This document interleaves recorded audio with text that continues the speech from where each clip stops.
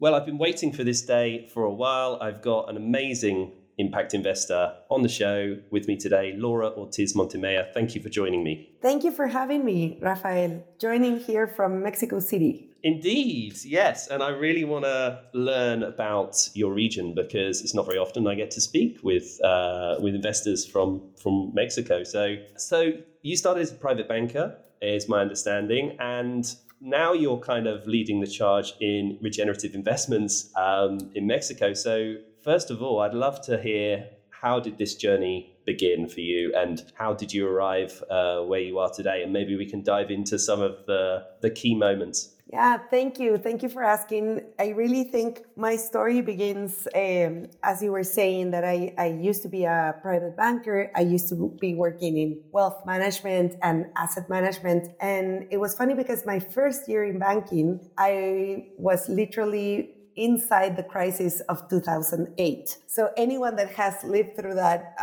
crisis, you know that it was very unexpected and it was my first year, you know. So for me, I was like a newbie. I was just learning about banking and finance and getting my certification in the stock exchange and everything blew up. So I really needed to learn super fast because I was left with tons of problems in my hands because all the newbies, we inherited the accounts of the older bankers, basically, that were fired.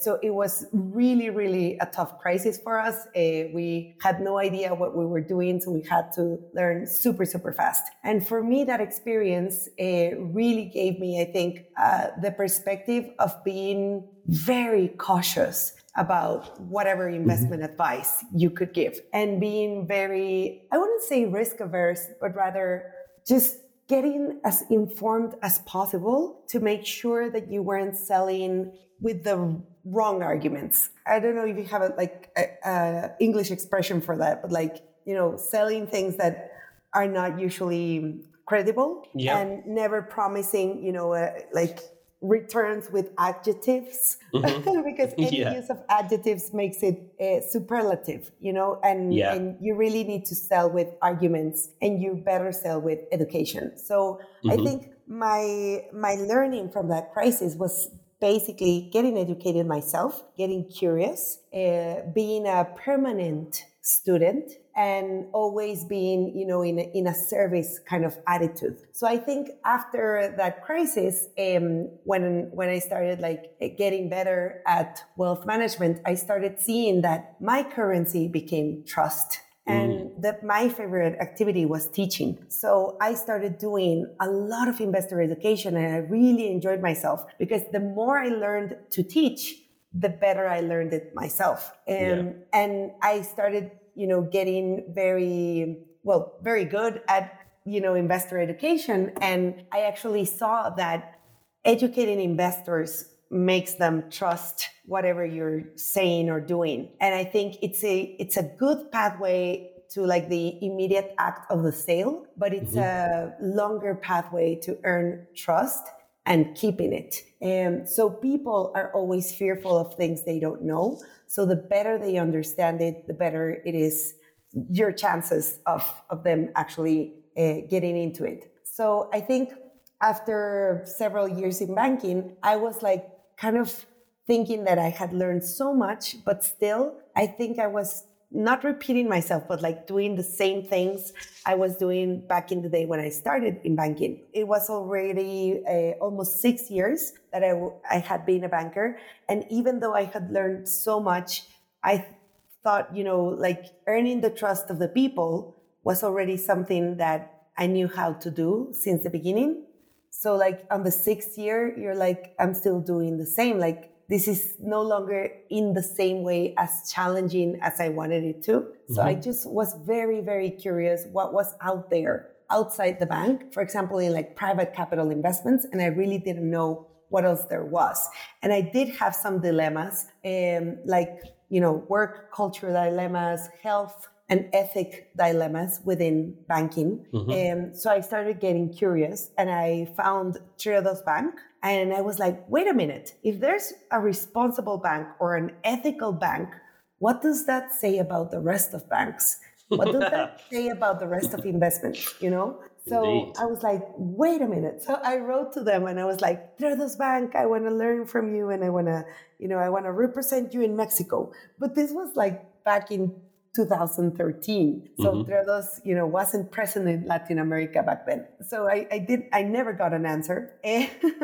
But in 2014, I found out that there was a course about impact investing. I had no idea what impact investing was, but it was promoted by the Mexican Association of Private Capital. So I quit banking in April of 2014. And this course was in June. So I basically prepared myself, like learning a little bit about like the background of private capital in Mexico, what private capital meant. And I went into that course without knowing that it was actually setting it up for impact investing. So it was called the Impact Management Training, and it was done by ANDE, so the Aspen Network of Development Entrepreneurs. And I was super lucky because that year, it was in Mexico City, but the year prior to that it was done in Rio de Janeiro, in Brazil, and the year after that, it was in India. So I was super lucky that it was in Mexico that year. And basically, impact investors from all over the world came to Mexico City to do that training. So it was like a week-long training, and it was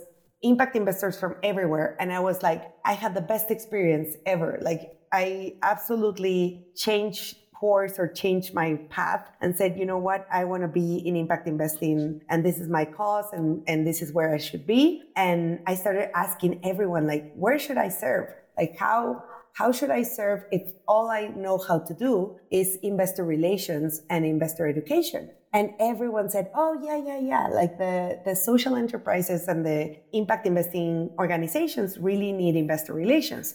So I started researching where I could be more systemic, because usually in Mexico, I guess that Mexico is a very unequal society, as many other societies in the world. Indeed, yeah. So, it all depends on who knows who, and the people that know, the more elitist group usually tend to do business quite easily and everything flows. But if you don't know the right people, then it doesn't flow. So I was like, how can I do this more systemically so that the network wouldn't depend on like one person, but rather on something more systemic that is more reliable and long-term and less unequal? So I started researching and seeing, okay, who's doing this elsewhere? And I met Tonic, the network, and I also met the SVX model in Canada. I don't know if you know the SVX in Canada, but after, researching them and Googling them, I was like, yeah, SVX is the model I want to bring to Mexico. And I basically stalked them a little bit online until I finally got a meeting with them. Amazing. So hold on, just quickly. You said that you actually quit private banking before you had this amazing epiphany experience, excuse me, at the event that was held in Mexico, the Impact Investment event. And why did you quit before you knew the path?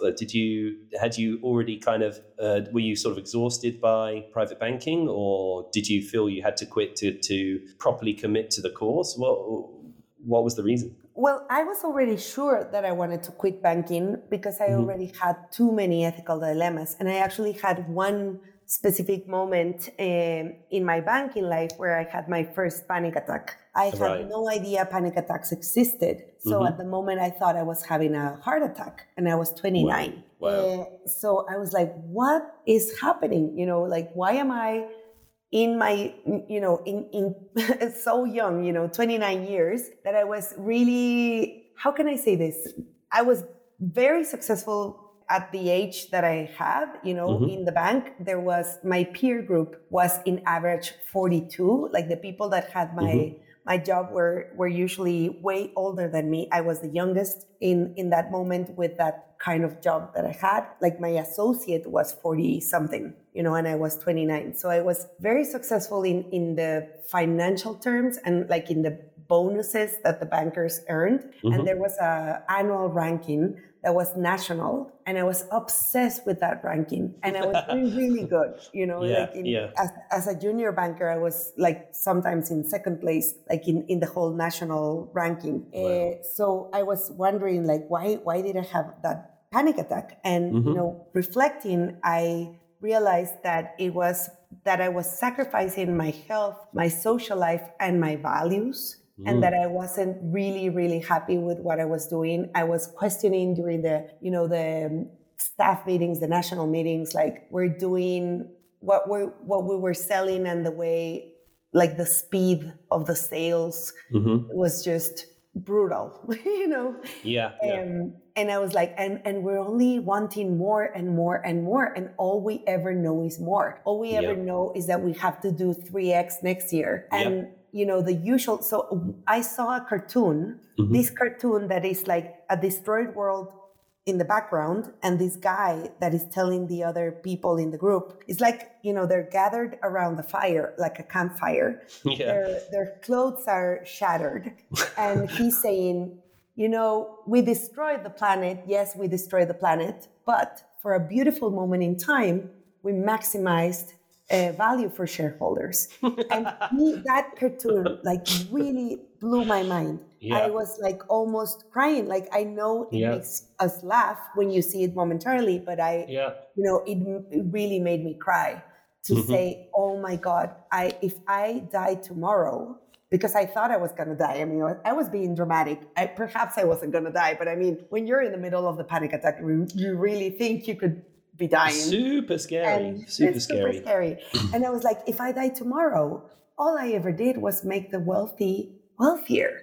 And that's not what I'm here for. That's not me. That's not who I was in high school. Like, I can't believe I turned into this, So like, I totally went into the glamorous life and like started, thinking too much of myself, because whatever bonus or whatever promotion or whatever worth of assets under management, and really lost myself. So I think that panic attack really threw me and really like moved the floor for me to really rethink. So I was super sure that I wanted to quit banking. I just had no idea where I was heading. Wow. That's, first of all, well done for having not just the intelligence, but the kind of courage really to pause and to make that change. But and I think lots of people listening to this may have had panic attacks. I have, and I didn't know what it was, and I thought something's going on. Very similar to you, I thought I was having like a heart attack. Feels like you're just dropping off a roller coaster. And then, ended up seeing a doctor, because you're so entrenched, you can't possibly think there could be anything to do with, your mind or your brain kind of telling you, hold on, I'm not happy with what's going on here. You kind of maybe have these internal thoughts sometimes that things aren't exactly how you want them to be, but it can be super easy to kind of just push that to the back, because you're part of a system that the rules of the game, and you're kind of doing your best to succeed in that kind of system and in that game. And sooner or later, I think your brain is pretty amazing at making you stop in one way or another and do some soul searching, because you're not the only person that I've spoken to who have found that the institutional sort of finance industry, is, whilst affords really great salaries and the trappings of wealth and all those things that can come with being really successful, sometimes comes at a personal cost. So well done on being brave to actually say, I'm going to quit banking before you even knew what the next thing was. But it sounds to me that was your kind of moment where you realized, well, hold on, I need to align more towards my values, and my work needs to align to those values. So you suddenly took this moment and sort of, it sounds like you jumped in with both feet. And what happened? What happened next after the conference? What was the next step in the journey, taking your experience in fundraising into this domain? Well, first, I want to say I do think it was courageous, but also in an uncomfortable truth, I do want to say I was very privileged at the same time to be able to do so. Because at the time, I was married. I didn't have any dependents on me. I didn't have any schools to pay, any mortgage to pay, and I had saved my banker bonuses to be able to go and study my graduate degree or whatever. And instead of going and studying, whatever MBA because I mean, I was like really searching, those MBA curriculums, they didn't make my eyes, what's the name? Like when your eyes sparkle, your eyes sparkle when something gives you an illusion. And so the MBA curriculum, I was like, oh my God, this looks super great. Like I saved all this time for this. Like really? And it didn't really move me. It didn't really call to me. So I was like, what if I do a master's in life and just apply and be a practitioner of whatever I want to do? And doing is a great way of learning. So I used up my savings to start my own company. So I just want to frame it into the acknowledgement of I would never be an entrepreneur if I didn't have the privilege of knowing that even if I failed, I would have food on my table. Mm-hmm. And I know that's not the reality to the majority of the people. So like, I just want to be like balanced in saying like, yes, there's some courageous decision-making in there, but there's also a safety net that allowed me to be able to jump in it with the 2 feet, like you mentioned. So, yeah. And I guess during my journey of inward exploration and knowing now what I know about the impact investing world, I think the privilege acknowledgement is really important. Because of all the inequality and poverty all around, I do realize that sometimes we, in this meritocratic system or quote unquote meritocratic system, you kind of think that, the entrepreneurs are kind of heroes, but a lot of the times the heroic piece is brave, but it's also paired with a little bit of privilege to be able to do so. For sure. And that really sort of plays out by the fact, if you look at the global impact investment market, only 4% is of that capital is being deployed in emerging markets. And that's something that we've just got to change. We can't take the kind of same systems and approaches that we've been doing into impact investing. Otherwise, we're just kind of layering new problems on top of old with a nice marketing pitch, because ultimately that's where all the incredible natural resources are in parts of the world where you are and I am and other. I mean, I'm definitely in a developed country in Singapore, but I'm talking about Southeast Asia and Latin America and all kind of interesting areas in Africa, etc. So.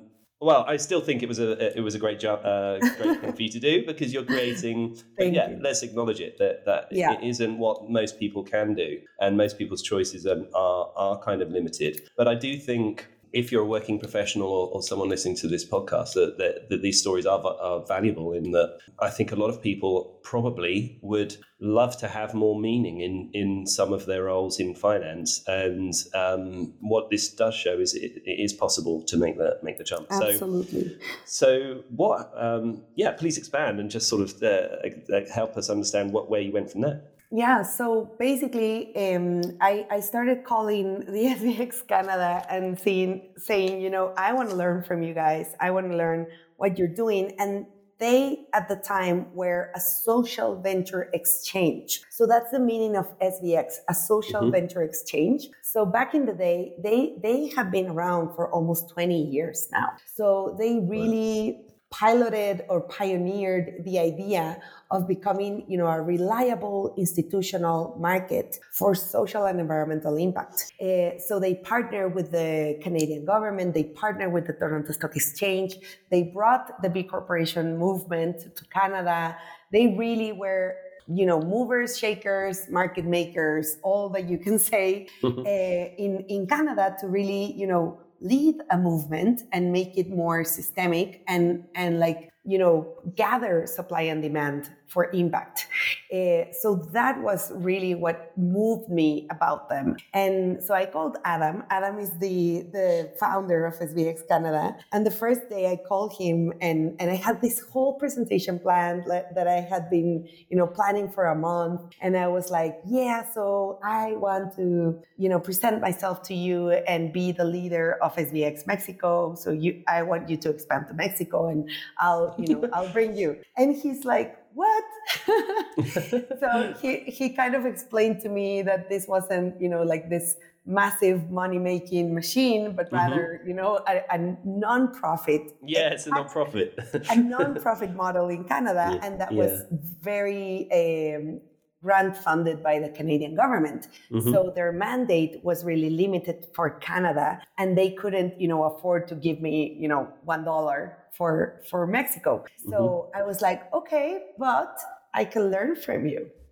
So I mean, he was super open and super collaborative. And I would say I am absolutely grateful, because for the first year, I think he was like my permanent teacher, mentor, everything. So he literally, like, I went to Canada for a whole week. They made an amazing agenda for me to meet with everyone. Like, just the first night, after so many meetings during the day, they were like, oh, if you want to join us at the bar at night, we have like kind of an event. And in the first event that I joined them, it was like Richard Branson presenting, in this PR session about like they are joining Virgin Unite for like a new impact investing fund for social entrepreneurs and seeding them. I was like, whoa, oh my God, like they didn't even mention it, it was like, join us at the bar, we have an event, and I was like, wow, this is amazing. So they were from the beginning amazing partners, mentors, and I would say movement makers and connectors in Canada. So I really, in that week, I was like amazed by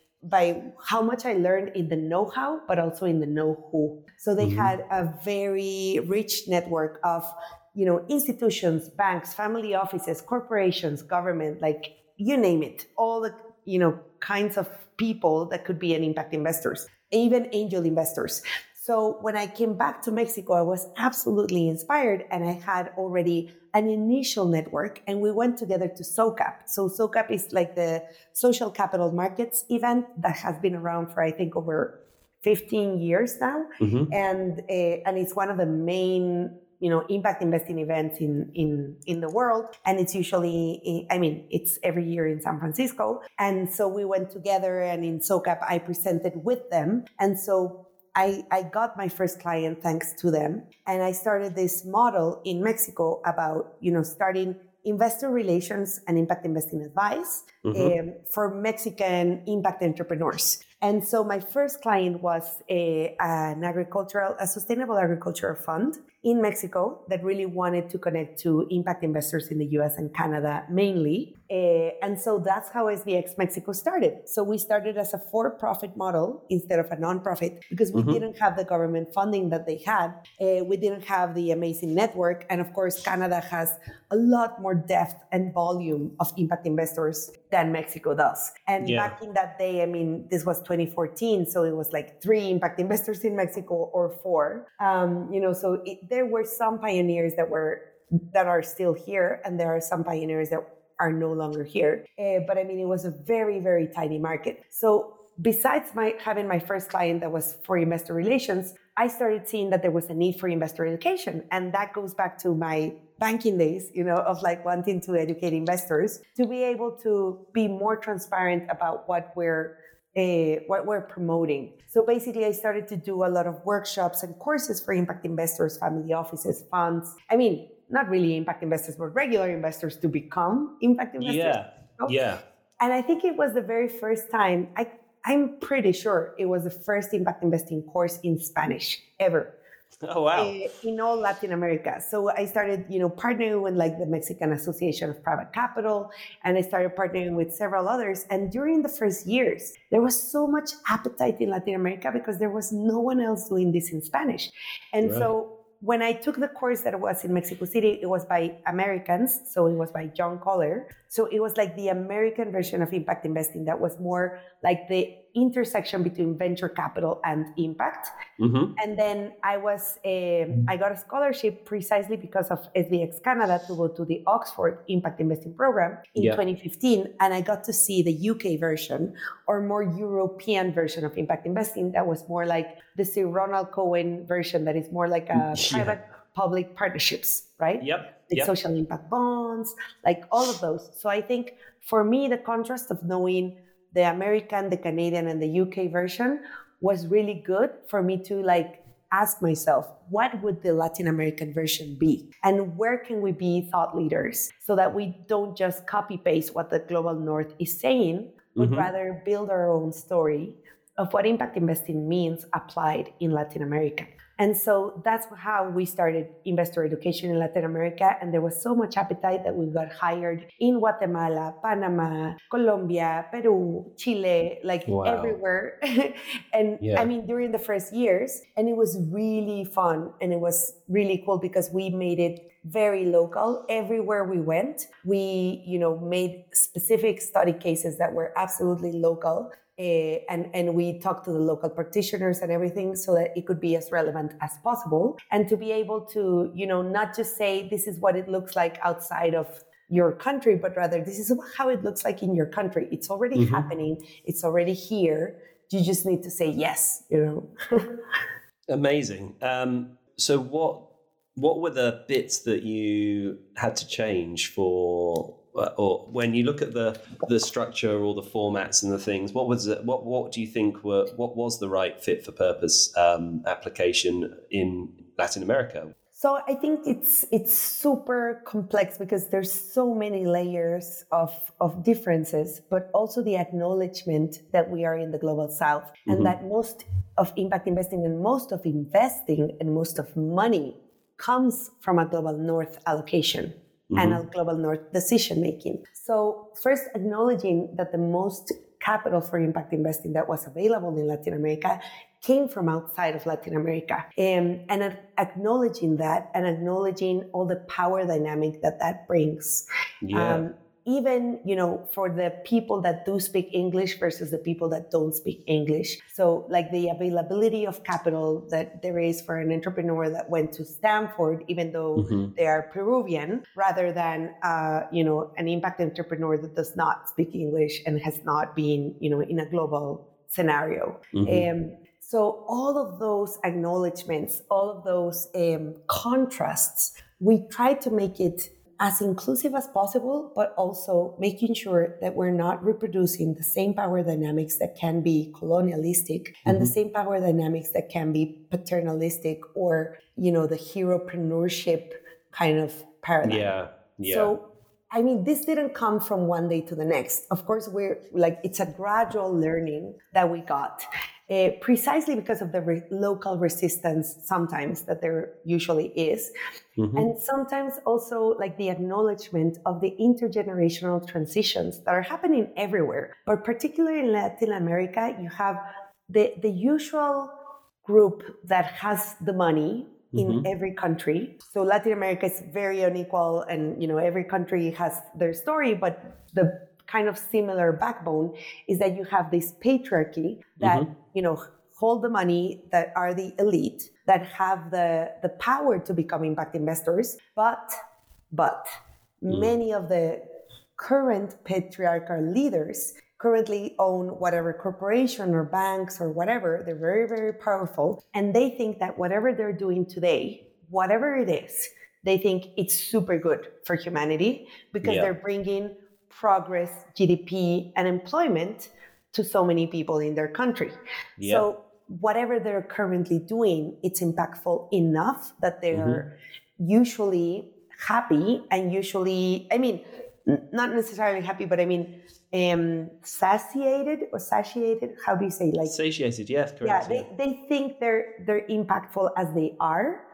Many of them, most of them. And the intergenerational transition is bringing about a very, I would say, complex dynamic of the younger generations questioning the legitimacy of their wealth, the legitimacy of continuing the wealth as usual or the business as usual in whatever they are inheriting. So I think this is not only happening in Latin America, it's happening globally. That intergenerational transition is global. But I would say in Latin America, I've experienced, that intergenerational transition firsthand. And it's been amazing to see how many daughters are changing the patriarchies. Wow. The patriarchs. So it's just really, really fun because there's an impact investor. She's very well known. Her name is Morgan Simon. She's been, an amazing mentor and a person that I really, really learn from and admire in terms of like the intersection of impact investing and social justice. And she says to me that too, that a lot of daughters from the next generation families, those are the ones that come to her and ask for advice. And that's how she started her practice, in Candid Group. And, funny enough, in Latin America, it's been happening to me too. So there's a lot of daughters that ask you to step in as an advisor because somehow they feel, they feel secure talking to me. So I think there's so many complexities playing out there because of the gender part, of the next generation part, of the talking finance part, so I think sometimes this investor education has so much complexities to it, so many layers that if you really want to go through a transition and if you really want to move capital, you need to address those complexities from the wounds that are bleeding in Latin America, but at the same time being very conscious about, a narrative that is not antagonistic to the current people in power, but rather reconciliatory, because there are deep wounds within their families and groups that they're already, dealing with. And if we come with an antagonistic mentality or narrative, we really don't get much done. This is so true. This is such a massive area. We're all on a journey, but if you think of those families and the wealth inside and the history, right? You could have many generations of family that have this legacy of intensely huge big companies that have created lots of jobs and created wealth for as part of development in regions, but they're also just families. they've still got the same dynamics as any other family in a way. And then you've got, as you say, the younger generation perhaps just not align to perhaps some of the ways that wealth has been created, and that creating a sort of dissonance or friction. So super interesting. So does SVX end up kind of playing an advisory role in some of those structures? And like, how do you bring people to the table to have those conversations? Like, or is it more done at the company level? So I think, to your first question, yes, SVX started in the investor education and just like by nature, like the natural next step after somebody is really excited about the education that you just provided, and for you to open those doors is like, okay, bring me in and take me to the whole, to the whole route. So I say like we're like the Waze of impact investing, or like the Google Maps of impact investing, because we can present you the map, which is the education, but we can also present you a route for yourself, like a route, or how do you say, like, the way of where do you want to get to, and what's your starting point, and we can help you trace your route. But we can also be co-pilots. So I think sometimes as advisors, we have advised families, we have advised even angel investors, but I think our most recurring clients lately have been institutional investors and mostly development finance. So as I was saying, addressing the fact that we're in the global south and addressing the fact that we come from a colonialistic history, and that there's so much indigenous wisdom in Latin America, so much richness of biodiversity and resources. So in all that global north and south dynamic, there's tons of development finance flowing into Latin America, and there's some change makers within those structures that are very aligned with what we're saying. And so they have really become, I would say, like systemic change makers, because they start being our students, literally like in Regenera Academy or whatever. They really like what they're hearing, and they're saying, okay, we have, a very square mandate, very strict bureaucracies and whatever, but where they're standing, they can be the decision makers of whatever assets under management come next. So I think I've been very lucky, very honored and privileged to serve some amazing change makers that are within those development finance structures that are massive, and they find a way to make the difference and to, break the mold of like the paternalistic or a charity case kind of impact investing and really transforming into, what makes sense for a longer term. So I think I've been super privileged to work with so many people, but really development finance, I think, has been like the key or the biggest players that we have been able to serve. So for just example, because of the sheer volume of capital and the desire to, well, we hear about the Amazon every other day, don't we? So I assume there's a lot of attention and eyes on like how we can divert more capital to preservation of our natural resources, basically in Latin America. Yeah, and I think we learned a lot from UNDP Biodiversity Finance Initiative. They were one of our clients in 2017 and 2018. And basically the Biodiversity Finance Initiative really opened our eyes. We had no idea about conservation finance before that. We had no idea about, there was a split, a massive split in Latin America. Like there was the social finance that was mostly, human-centric. And there was like all the environmental NGOs, and they were in separate events and in separate networks, and they didn't even know each other. So like the social and environmental impact was absolutely split up. I don't know if it's only in Latin America or it's the same case in the rest of the world, but we saw that they weren't, acting together. And so the environmental NGOs were going to like some networks and some events. And when we started doing the advisory for UNDP Biofin, we realized we needed to build a bridge for them to know each other and to start bringing the environmental NGOs to the social finance events and vice versa. And so we started creating precisely like the first course for the environmental NGOs and the conservation NGOs to know and learn about impact investing. And they said, after the first course, they were like, wow, you just opened a massive door that we had never known that existed. And donations were really, decreasing massively in Mexico because of some fiscal changes. And so since they didn't have the same donor money they've had for decades before, now they needed urgently to find, elsewhere some money. And so they started saying, okay, we have all of these projects that are, amazing projects that bring you to productivity, but from productivity to actual profit or even investability, there's a huge gap, right? So we started working with them to see what was the potential, what was the investment readiness gap, and what was the potential in the biodiversity projects to be able to become investable. And so we started collaborating in how do we construct a narrative where biodiversity is no longer seen as a charity case, but rather biodiversity seen as everyone's only life insurance.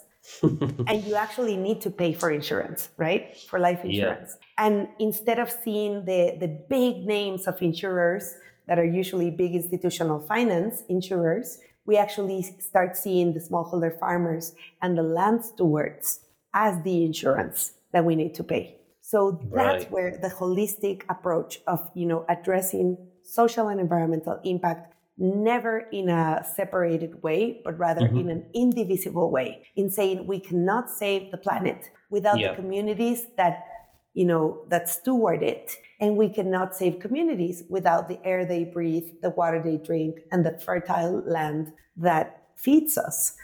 So that's when, we started to shift absolutely and focus in the intersection of biodiversity regeneration, climate finance as a way to bring in the massive amounts of shifts of capital that are naming themselves green and social impact.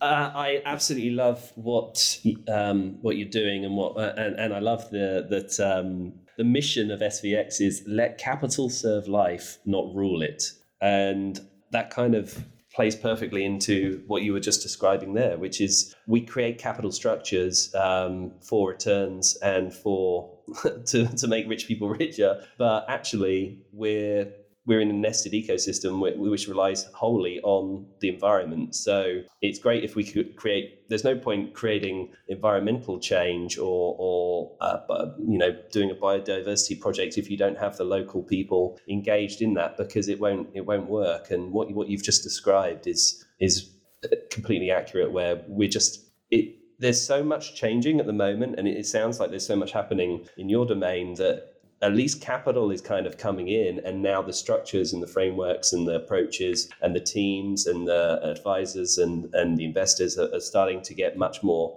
better understanding of how these different complex systems interplay to one another. Because you call yourself, I think, a living systems thinker, a mompreneur. I think everyone knows what a mompreneur is, but living systems thinking, is that something you have tried to embed in everything that you do? Oh, that's a very, very good question. I think I'm still a student because I was educated, in the typical, I would say, neoliberal dynamic that is linear, that is patriarchal, that is colonialistic, and that is, the usual way of seeing the world as separate, separating humans from nature, separating men from women, separating, and always basing the economic system in scarcity. And so saying you either save, the planet or you make money. So that kind of paradigm that always makes us crave for more. And so it keeps us unsatisfied. It keeps us unhappy and makes sure that we feel insecure so that we always crave for more. Whatever we have, we crave for more. And I think for me to actually transition into living systems thinking, I had to understand first, acknowledge the layers of my identity that embodied capitalism and all of those, colonial mentalities. And then I had to shed a little bit of my identity to be able to relearn a new paradigm. And so living systems thinking, what it says is it's really about, ecological intelligence. It's really about addressing the fact that we're eco-dependent and interdependent and embracing complexity. Because I think the reductionistic mindset wants to reduce, for example, ecocide into climate change, and they want to reduce climate change into carbon emissions. So all of that is a very reductionistic mentality that thinks that the planet works as an equation that you need to optimize for reduction of carbon emissions. And that's that's not at all how nature works. Nature is inherently complex. And so ecocide is really way bigger than climate change. And climate change is really just a symptom. So living systems thinking makes you zoom out, think way bigger, think always from the whole, which is the biosphere, and really always look at things as events and then address what's the causality of those events instead of reacting immediately to those events. And so there's for example, in systems thinking, there's an iceberg model. I don't know if you've ever heard it, but the tip of the iceberg, the one that you see, is usually an event, which is a symptom. For example, imagine a corruption case, or imagine a greenwashing case, or imagine the fires in New York a week ago or 2 weeks ago. Those are events. So if you only look at the event, you're looking at the tip of the iceberg. But if you look at the bottom, you look the 90% below the water, submerged, that you don't see. You see that there's patterns to those events. That it's not an isolated event, but rather a pattern. And then from patterns, you see that there's inherent structures that makes those patterns exist. And from structures, if you go deep, deep down, the bottom of the iceberg is mental models that usually reinforce those structures, that reinforce those behaviors, that reinforce those patterns, that makes those events not be isolated, but rather be a trend. So the deeper you go, there's a phrase by Fritjof Capra that is really the systems thinker teacher that says that if you follow all problems upstream, you get to one problem, and that problem is paradigm. So the mental model or the paradigm where we're right now in this economic system that makes us want to crave unlimited growth in a finite planet and makes us all want more, that's the inherent problem. And so even if we stop one symptom or the other, we're not going to the cause. So I think we really need to stop and think about the zoom out and the bigger picture, which is the economy as a living system, and then address what are our mental models that are reinforcing those results as, the hell postcards that were the pictures of New York 2 weeks ago. But those mega fires have been happening everywhere else. But when they happen in New York, they become important, right? Yeah. Now the people when it's on your doorstep, yeah, exactly. When the news is somewhere far away and distant, it's easy not to worry about a landslide or an earthquake or something, right? But when it's a fire right in your neighborhood, it's very different. And I guess that's a very human trait as well. So look, you're someone that started in the system that is now transforming or trying to transform the investment paradigm into more regenerative practices. I know you're working on another project called Regenera Ventures. It deserves probably its own separate conversation because there's so many interesting things that we've already discussed. But can you just give us some background on what you're building there? Yes. So in our work of advisory, we've had the privilege to get to know USAID, so the U.S. Development Corporation in Mexico, very well. And so in 2020, we were convened by USAID precisely during the start of the pandemic to co-create. They wanted to bring attention to three landscapes in Mexico, three rural landscapes, which is Chiapas, Oaxaca, and the Yucatan Peninsula or Mayan Peninsula. So these three landscapes are some of the most biodiverse in the continent, but also some of the most biodiverse in Mexico, some of the richest, but also the ones that has suffered both the most deforestation plus the most economic vulnerability, so massive poverty. So on those three landscapes, they wanted to reflect and collaborate at the beginning of 2020 to say, okay, what can we do here? Let's brainstorm and see how much of a business case do we have for like a blended finance movement for these landscapes. So basically we came up with a consortium that is implemented. So there's a $9 million USAID donation. The consortium is called Sustainable Landscapes Ventures, and it's the lead implementer is Conservation International Mexico, which is an amazing partner because they have formed relationships with these communities and they are living in these landscapes for decades. So it's not a relationship that started, a while ago, like in like a minute ago or a week ago, but rather really long-term relationships, really long-term validation, recognition of the local communities, of the work that Conservation International has been doing there for a while. So as partners, they really bring the relationships with the communities, the trust building, and of course, the social and environmental impact decision making. And so SVX, we are the partners that are leading the blended finance approach. So we're helping not only find and source like what are the investment opportunities, but also bring in the investment readiness portion and of course the investor relations. So what we've been doing, all the time in SVX, but really focused in these three landscapes funded by this USAID consortium and really in collaboration with several partners. So MincaDev, which is like the commercial entity that is helping the landscape organizations. Imagine, a coffee cooperative. So there's like 900 producers. They're exporting already. They have some certifications for organic and some other fair trade certifications. But even with those two certifications, they're still earning per farmer less than $2,000 a year. Wow. Imagine that. So that's insane. Like, what's happening in the world? Like the fair trade certification, it's fair to whom? You know? So basically, you still have, even with all those good intentions and amazing certifications, because they're really hard to get, it's not cheap. Like the farmers are paying for those certifications.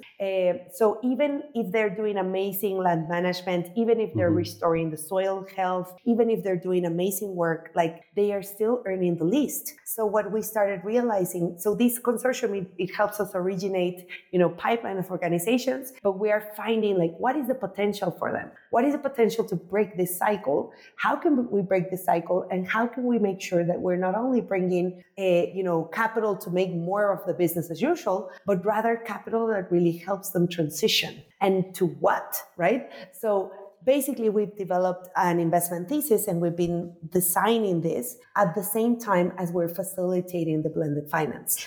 So Regenera Ventures is a fund that is born within this Sustainable Landscape Ventures Consortium so that we can learn from the facilitation of the impact investments that we're helping co-create right now, because we already helped co-create at least 9 transactions. But within those co-creations, we've learned what is most needed. And so there's tons of debt going into the smallholder farmers globally. And if you see like the impact investing, the GIN usual surveys and all of that, there's tons of smallholder farmer debt. So debt for the smallholder farmer is something that is already done in impact investing. It has been done before and it has been done for decades. The thing is, debt in Mexico is super expensive, and some farmers are very adverse to debt because there's usually debt for like survival 1 or 2 years of the next cultivation period. But usually debt is not coming, it's usually that comes at a high cost and that is not comprehensive of production cycles. And it's usually based on one commodity. So I'm not going to name names, but there's tons of, impact investing funds that usually rely on the invoice that the smallholder farmers are bringing from their exports. And basically they're just, trade finance. So that's a super short way, you as an impact investor are not really risking. You're really just financing their exports, and it's a very safe commodity to finance coffee. So instead of us financing the usual, what if we finance that transition? And what if instead of seeing, those smallholder farmers as the most vulnerable, we rather see them as the most needed part of the puzzle and as the most resilient, because they've been through so much. They've been the ones that are subsidizing corporate profits for decades. And they are really the biggest philanthropists here. But they're paying with their lives, and they're paying with their livelihoods, and they're paying with the highest risk to climate. So, because, with, like, for example, I was 2 weeks ago with 2 young farmers that lost everything to a fire. Everything, 2 hectares. And for them, 2 hectares is everything they have. So, there's really tons of potential within these smallholder farmers, not just in their mentality and entrepreneurial, ability, but rather the potential and wisdom that they've inherited through generations of land management and the biocultural relationship of them being the stewards of biodiversity. So the local biodiversity is really part of their identity. Of course, I don't want to say that everyone is like that. In the same landscape, you find some people that are in the conventional, a monocrop paradigm, and some people that are in the biodiverse paradigm in the same landscape within the same community. But, we've been partnering with the ones that are really the ones that want to bring biodiversity back. And it's just amazing, the how much they know about forest regeneration. Sometimes we think they need to, receive technical assistance from us or technical advice of from whoever. And really when you get down to the ground, you see wow, there's so much we need to learn from them. So when I say we, I mean we, the people that work from the desk, need to learn so much from the people that work from the soil. And I think, just that part for me is super important. So part of our theory of change for this whole project is to have a two-way learning, there's investor learning journeys that we're hosting. So basically, so that the communities are not the only ones learning and receiving technical assistance, but rather the investors and the donors having the opportunity to get their hands on the soil. The name of the investor learning journey is literally Manos a la Tierra, which means hands to the soil. Get your hands dirty, reconnect with the landscape, and revalue this treasure. Because I always say, if you put your finger on your nose right now, you're touching the best technology ever that has been discovered to recognize fertile soil. So the human nose is the most advanced technology ever to recognize fertile soil, even if we're not farmers, even if we're not scientists or biologists. Because nature made us, our inherent intuition, our DNA, we are made to be partners with soil. That's humanity is made to be partners with soil. Putting our hands on the soil really makes us feel a realization that nothing else can give you. We are made to be partners with soil, literally from inside out. And when we really go back to those roots. Yeah. We really, we are born again.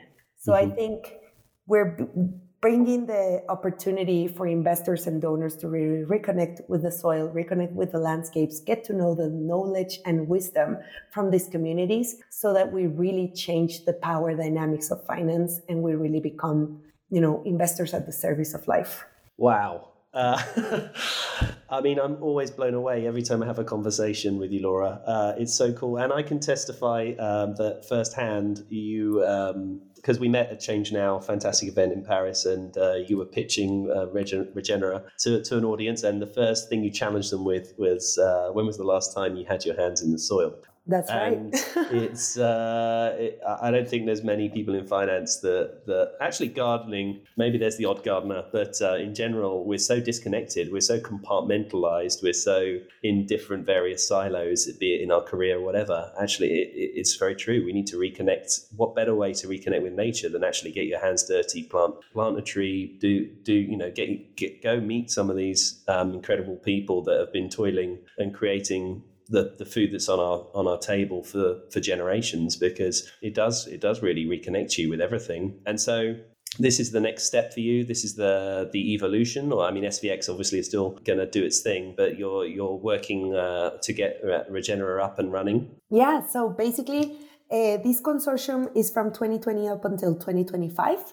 Okay. So this is like the blended finance partnership, and Regenera Ventures was launched just this February of 2023. Wonderful. We really have this investment thesis of making sure that we finance this transition and making sure that we partner, with the land stewards and see them as the potential that they hold instead of indebting them. So, or making that go into debt, Yeah. So we think that for us, this is a new adventure because it's the first time that we have assets under management, even though we have our first allocation in Colombia, but that's on behalf of the Global Affairs Canada. So, I mean, so we have 2 mandates currently that are focused on the intersection of biodiversity regeneration, rural finance, climate finance, and gender. So both in our work in Mexico and Colombia, we're focused on the same thematics, and we're learning a lot of cross-pollination lessons from both countries. But right now, Regenera Ventures is starting to invest only in Mexico. Perhaps later we can expand to Colombia because we are building, quite a network there and some learnings that could be crucial for an investment allocation later on. Amazing. Very quickly, we're running out of time. I just wondered what, have you seen because really, I guess you made the jump in around 2014. Have you seen, or 2013, have you seen the ecosystem really evolve in Mexico and beyond? Yes. Should we be all feeling hopeful about everything? Well, I mean, hopeful always. There's a book by Johanna Macy that is called Active Hope. Mm-hmm. So we must be active hope. Like it's an absolute moral imperative that we be active hope. I have seen an evolution. What I've seen is that this mainstreaming of impact, not just going, impact investing is no longer present just at the impact investing events, but rather the mainstream finance events. And for me, that is massive. The first time I went back to the bankers that I knew and told them about impact investing, green finance, climate finance, ESG, they were literally laughing their heads off. And they were like, you think the whole world is going to turn into Mother Teresa. You're like super naive. You have no idea what, hardcore finance is. And there's no way that responsible investing or whatever is going mainstream. Mm-hmm. And so, some years later, what you see is that really there's a massive amount of money and people and customers and retail investors that are asking for this. They're asking for it. Still, even though we have evolved, there is tons of, I want to say, very superficial progress that is labeled as a victory. And that is really scary for me. Mm-hmm. That is super scary for me because I don't want to pat ourselves on the back saying, oh yeah, there's trillions and billions in green finance or in green bonds or in responsible investments. Because when you really, give a double click at what is actually invested, you see that it's really a lot of labels that have been complied with that have nothing to do with the results in the biosphere. Absolutely nothing to do with the biosphere. Like there's no less emissions because of the trillions in green finance. It's just the labeling that has been going on and the awareness. So labeling and awareness will not get us far enough. So what I want to say is there has been an evolution. Yes, there has been a growing awareness and consciousness. Absolutely. But I wouldn't pat ourselves on the back about progress because of the billions and trillions into quote unquote green finance, because that green is not green enough, because that green still relying on this economic system that is driving to unlimited growth in a finite planet. So if we don't get to the root of like the change of the whole economic system and the whole monetary system, and we're still relying on debt, and we're still, because every single dollar that is printed through debt, and there's an inherent interest that we need to find somewhere or squeeze out of nature and the social capital to be able to pay back. So if we don't break that, we're still in the same, downward spiral, I would say degenerative spiral. So as Buckminster Fuller said, you cannot fight the current system. You rather build a new system that makes the current one obsolete. You're doing such incredible, amazing work, Laura. I'm really grateful that you took the time out to share some of your journey and the work that you're doing with our listeners. What's the best way for people to get in contact with you if they've been inspired by what you're saying or feel that they can be of help or in your work? Well, professionally, I'm a very frequent user of LinkedIn. So in LinkedIn, you can find me as Laura Ortiz Montemayor. I usually use LinkedIn a lot. I used to be on Twitter a lot before Twitter changed so radically.